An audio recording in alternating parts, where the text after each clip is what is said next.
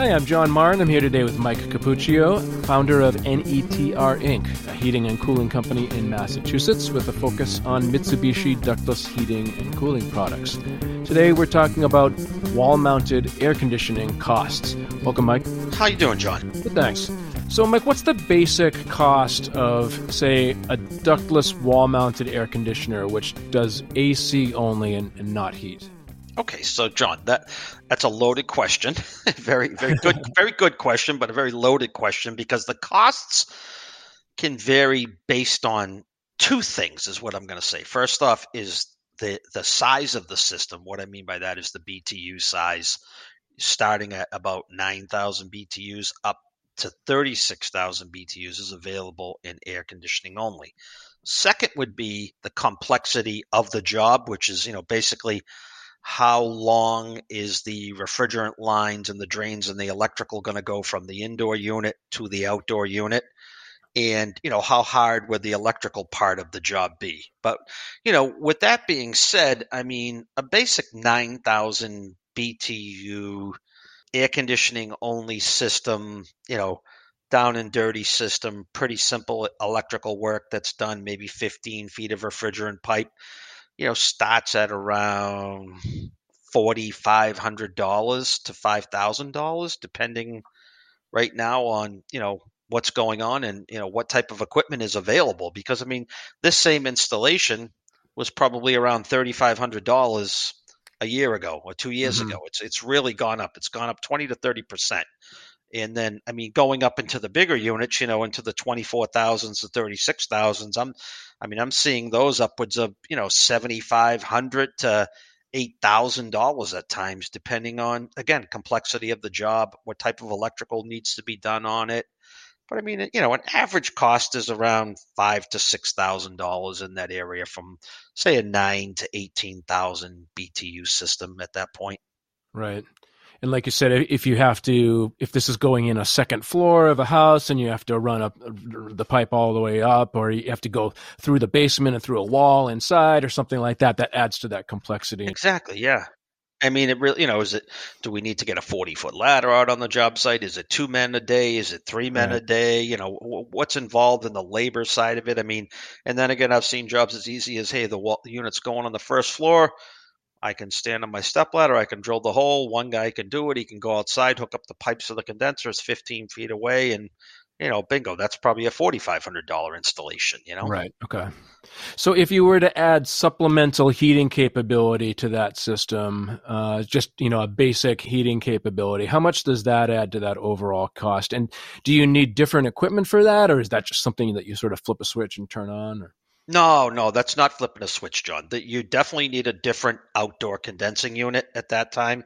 That would be a heat pump. The other ones would just be an air conditioner. The air conditioner would not have the reversing valve in it that would be able to switch the system over to heat at that time. So you do need a different outdoor unit, definitely. And you'd be surprised because, the additional cost for just supplemental heating are really not a lot of money. Most of the times it's usually around anywhere from $200 to $300, maybe $400. It's not as much as you'd really think it would be for just, basic supplemental heat that will give you, a heat pump that will give you full heating capability, maybe down to say 35 degrees outdoor ambient temperature, more of like maybe something you'd use in a 3 or 4 season room that, you're only going to go out there maybe, when it's that type of outdoor temperature.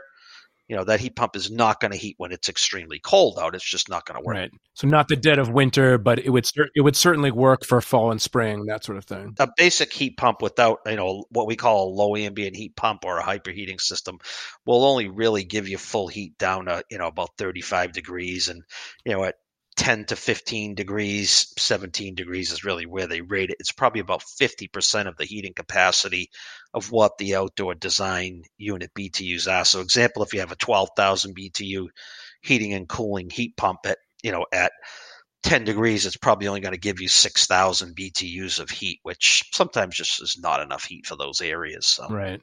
But that's good to know that you could get the supplemental heat added for not a whole lot more money.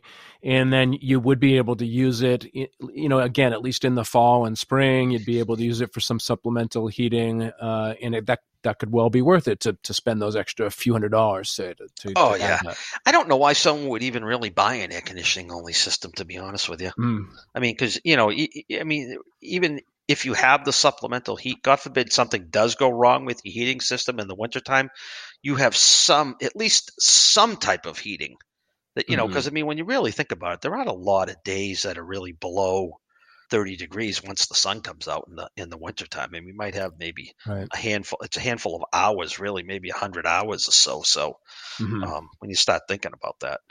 So if you wanted to step up to what's called hyperheat, which gives full heating capacity down to -5 degrees, how much does that add to the system's cost? Now, this is going to really increase the cost of the system. You're going to see these on the single zone units. This is going to probably increase it anywhere from, say, $1,000 to $1,500, depending on the one-to-one systems.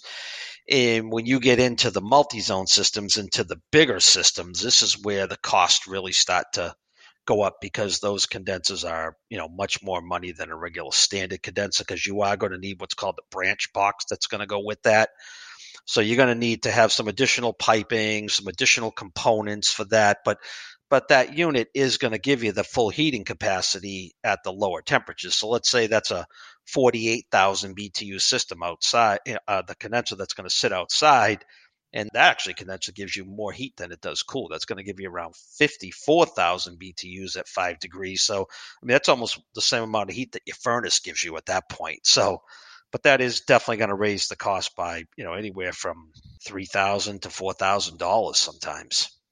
And then what are some of the other factors that are involved in the overall cost of installing a wall-mounted air conditioner in your home? You mentioned already some of the complexity of the installation, whether you have to make long runs with the pipes and things like that. What are some of the other factors? I mean, there's a lot of other factors that are involved in those costs. I mean, how long are the pipe runs?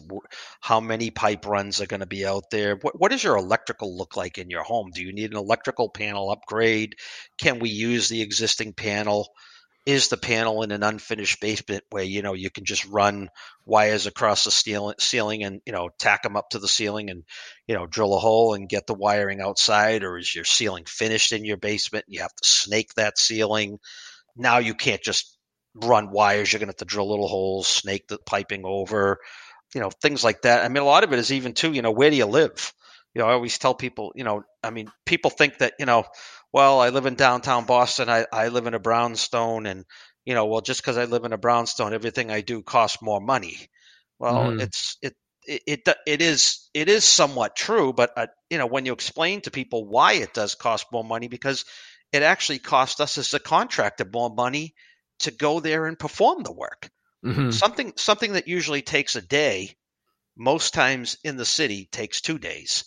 Just Okay. because of, if you live on the third floor or the fourth floor or the fifth floor, and we're, having to go out onto the roof and run, every time you go to get something or you need something, you're going up and down a flight of stairs 3 and 4 times, and that's takes time. And Right. You have to bring all that equipment all the way up those flights of stairs as well. yeah, I mean, Yeah. you're taking a heat pump, you have to bring it up a flight of stairs, bring it out on a roof deck or whatever you're doing to do these things. It's not like, you know, pulling up in the suburbs and just backing my truck up into someone's driveway and, ramping down the condenser, putting it on the two-wheeler and wheeling it around the back of the house takes 15 minutes. Right. This is now going to take an hour and 15 minutes. And it's not that you want to charge the people more money, it's the additional labor that's involved in performing the function of the job. I mean, Mm-hmm. most places in the city, you're going to be getting parking tickets during the day if you're not a resident and you have to park there. I mean, these parking tickets sometimes are $100 a piece. Yeah, you Yeah, need and you might have to get special permits or special something like. permitting and everything like that. I mean, it's not that we want to charge the people more money.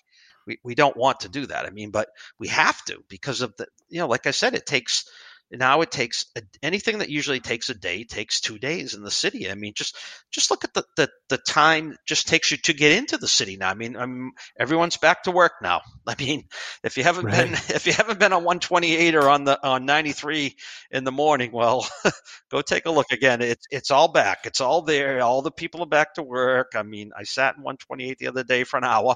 It's just like it used to be. I mean, I come from, from Beverly to Boston sometimes, and it's backed up to Peabody to Woburn, just like it always is. And then you get a little break in Woburn, and it could take you 2 hours to get to the city sometimes. So I mean, these are all factors that slow down the progress of the ability of a contractor to install things. So it all affects the cost. All right, well, that's really great information, Mike. Thanks again for speaking with me today. Thanks, John.